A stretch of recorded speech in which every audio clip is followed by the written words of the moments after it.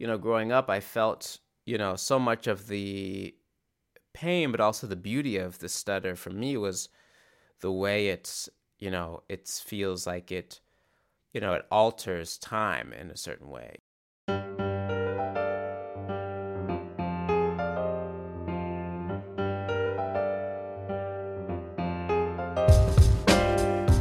I'm Maya Chupkov, and I'm a woman who stutters. And I'm Cynthia Chin, Maya's longtime friend, and I know nothing about stuttering. And this is Proud Stutter, a podcast about stuttering and embracing verbal diversity in an effort to change how we talk about it, one conversation at a time. Welcome back to Proud Stutter. I am so excited to be talking today to the one and only Jerome Ellis. Jerome is a Black stuttering animal who practices performance, music, and poetry. He is also a person who stutters. Jerome recently released an album titled The Clearing.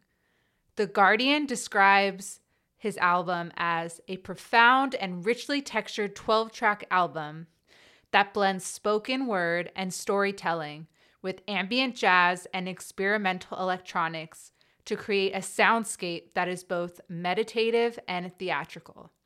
Jerome, welcome to the podcast. Oh, thank you, Maya, so much for having me. I'm so grateful to be here with you. So, Jerome, I absolutely loved your album. It was truly one of the most beautiful pieces of music and poetry I've ever listened to.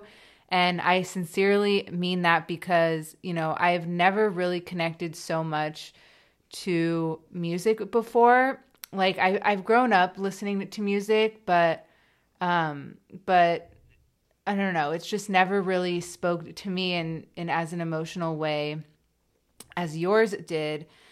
And I think it's because it was really an entirely new experience for me.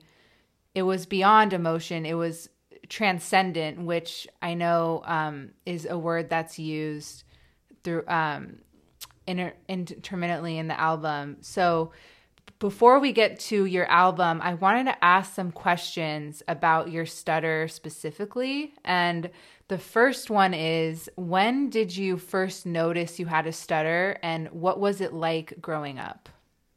Oh, thank you, Maya, so much. Thank you for your kind words. It really means so much to hear. I think I noticed it probably in elementary school sometime. It was interesting because I was in this theatrical improvisation problem-solving troupe called Odyssey of the Mind. It was a group of maybe 5 or 6 or 7 students, and we would be on stage and we would compete with other schools in these like improvisation challenges. So I'd be on stage and I really loved doing it.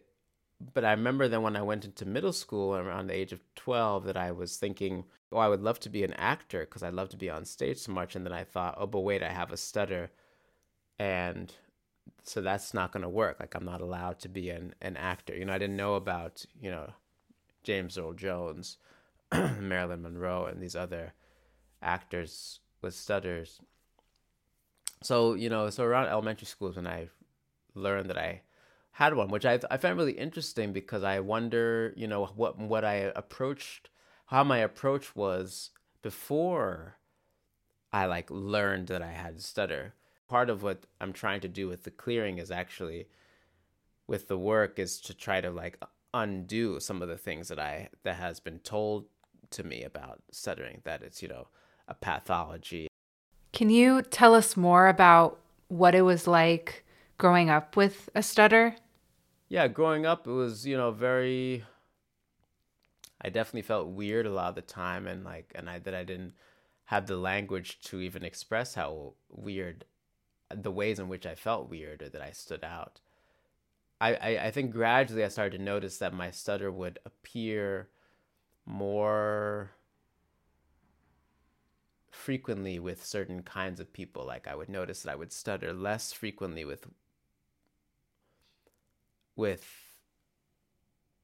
people whose gender expression seemed to be more female than people whose gender expression seemed to be more male. I would stutter very little with children, with other children, and with animals. Would stutter more with adults. So gradually, and I started to observe these things about this very mysterious, creature living inside me. One that I have come to love so much. But for many years, I regarded my stutter as like a curse, something I wanted to get rid of.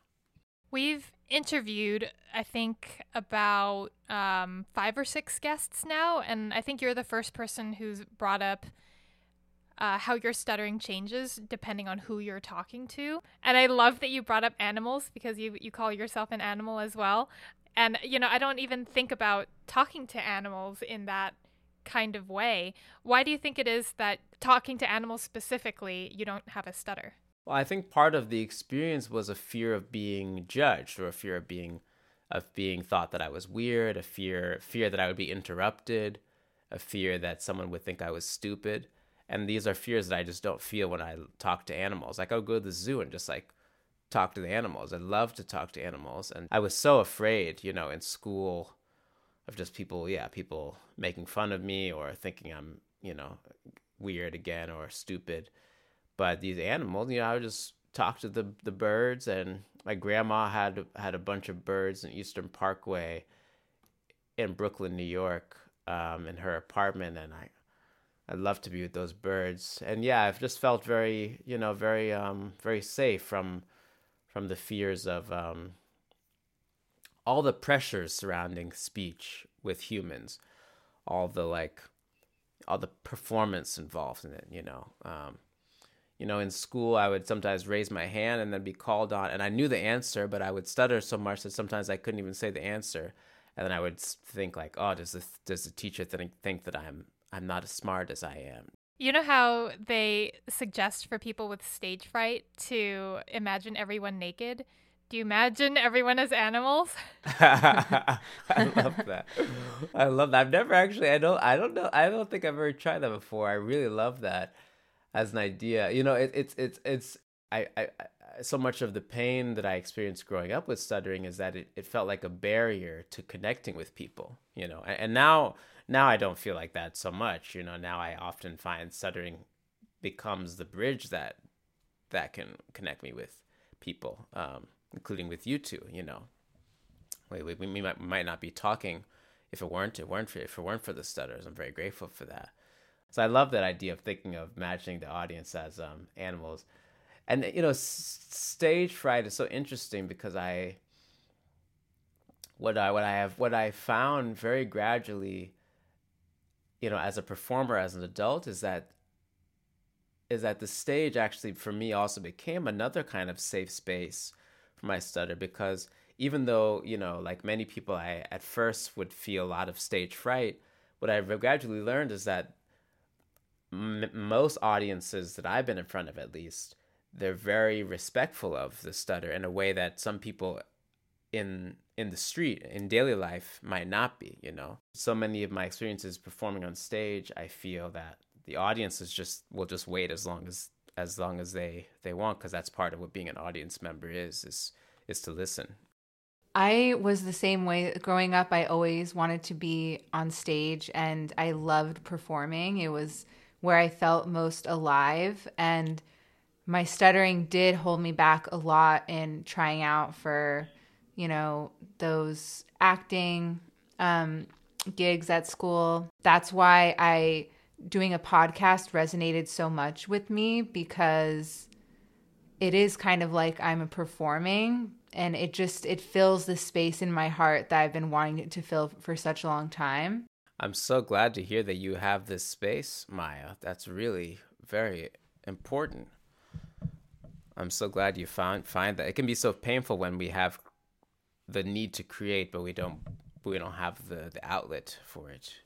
Yeah. And I always thought like I wasn't creative and all these things. And I just never really gave myself the opportunity to create. And so it's the best feeling in the world. And I'm just so thankful to be able to have this platform to connect and be creative. When did you first think of how you could connect your stutter to music? And have you always been into music? Yeah, I think it's only been, very recently, around 2015 or so. My friend James Harrison Monaco, who he and I have been collaborating for some years now, since about 2008. We create live performance and theater together. And we were working on this piece called Ink, a piece for museums. And it's like an art lecture and concert at the same time. So we use like a slideshow style art lecture images with live music that we created.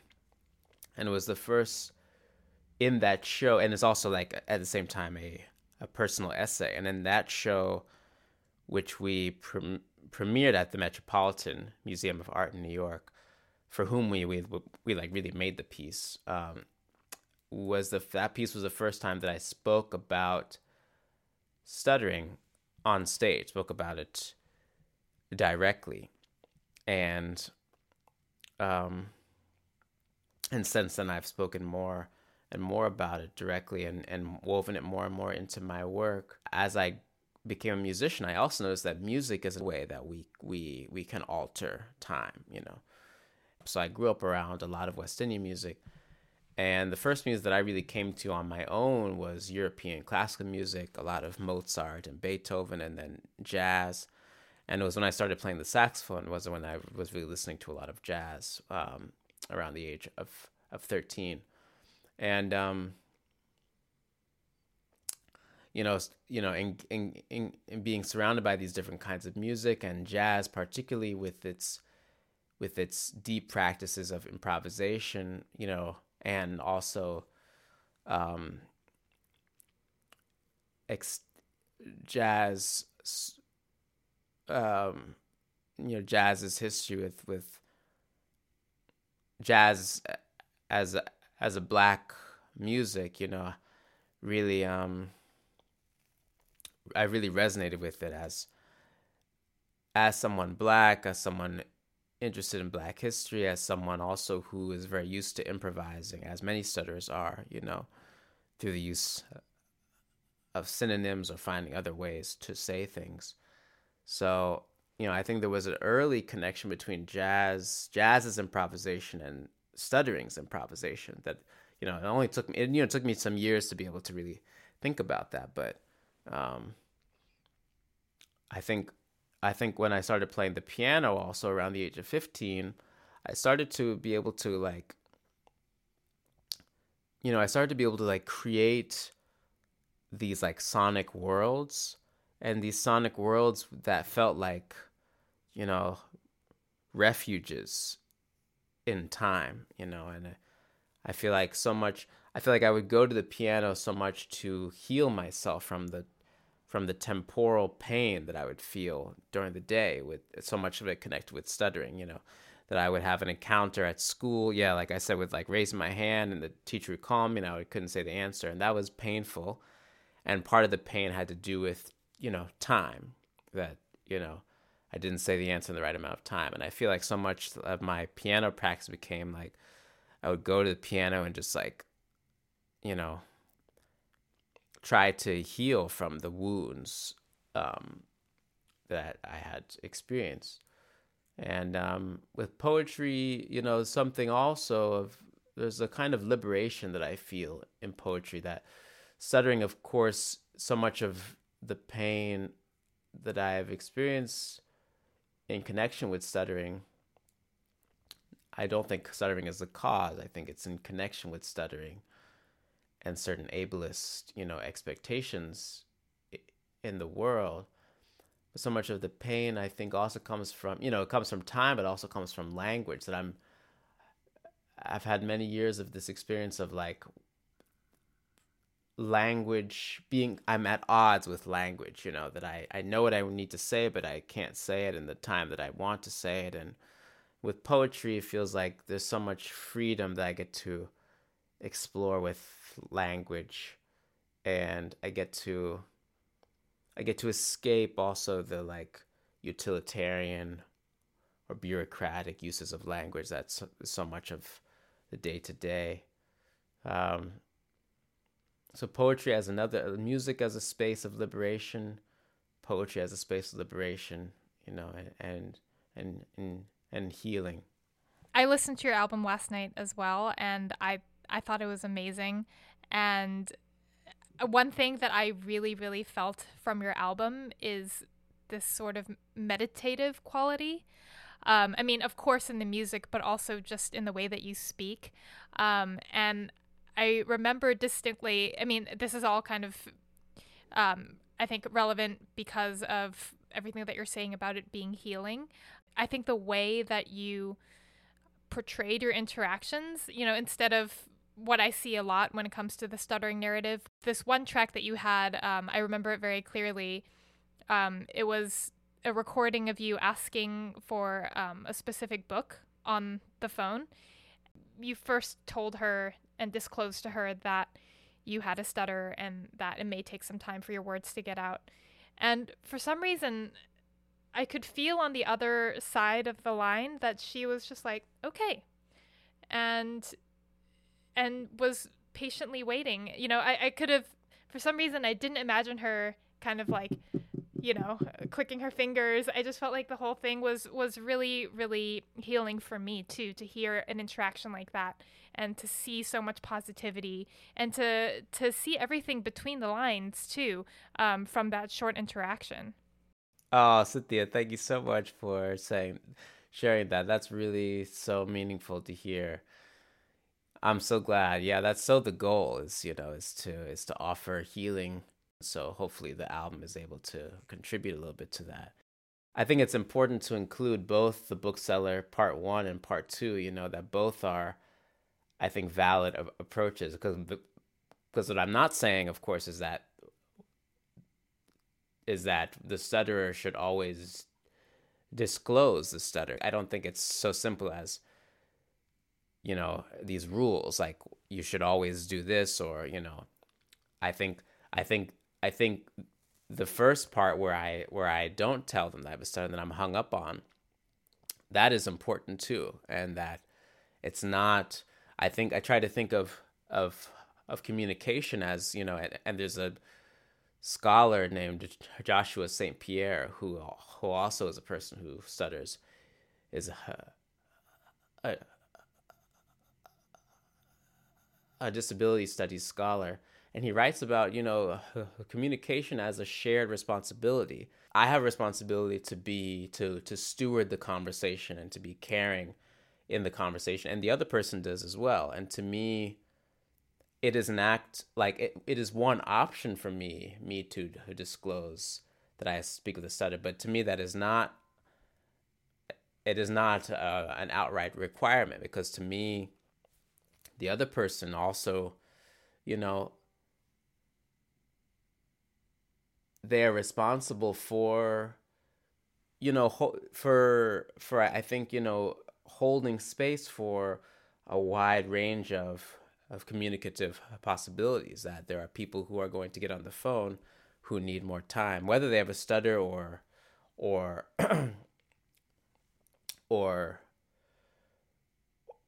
they speak. They speak in another way that is not that is marginalized. So I wanted to talk about track 1 and track 2. Track 1 is called Loops in Retreat, and track 2, I don't want to butcher this, so Jerome, can you say track 2 for us? Oh, yes, sure. Yes, it's Jede Krankheit ist ein musikalisches Problem. Oh, yeah, I'm glad we didn't try that. Lovely. Yeah, so in tracks 1 and 2, you talk about the connection between Black history and disfluency. Throughout this album and in these 2 clips, you are intersecting Blackness, fluency, and music. Can you talk more about this connection and why it was so important to you to bring in your album? I think I was interested in speaking from, my identity, my positionality, my political, positionality as, a Black person and a disfluent person. And, as a Black person who stutters, who is a musician, I wanted to speak about these three things, these three dimensions, of life that I, have lived in for some time. And I wanted to think about them through time, through the lens of time, because in recent years I had come across, through my friend and great artist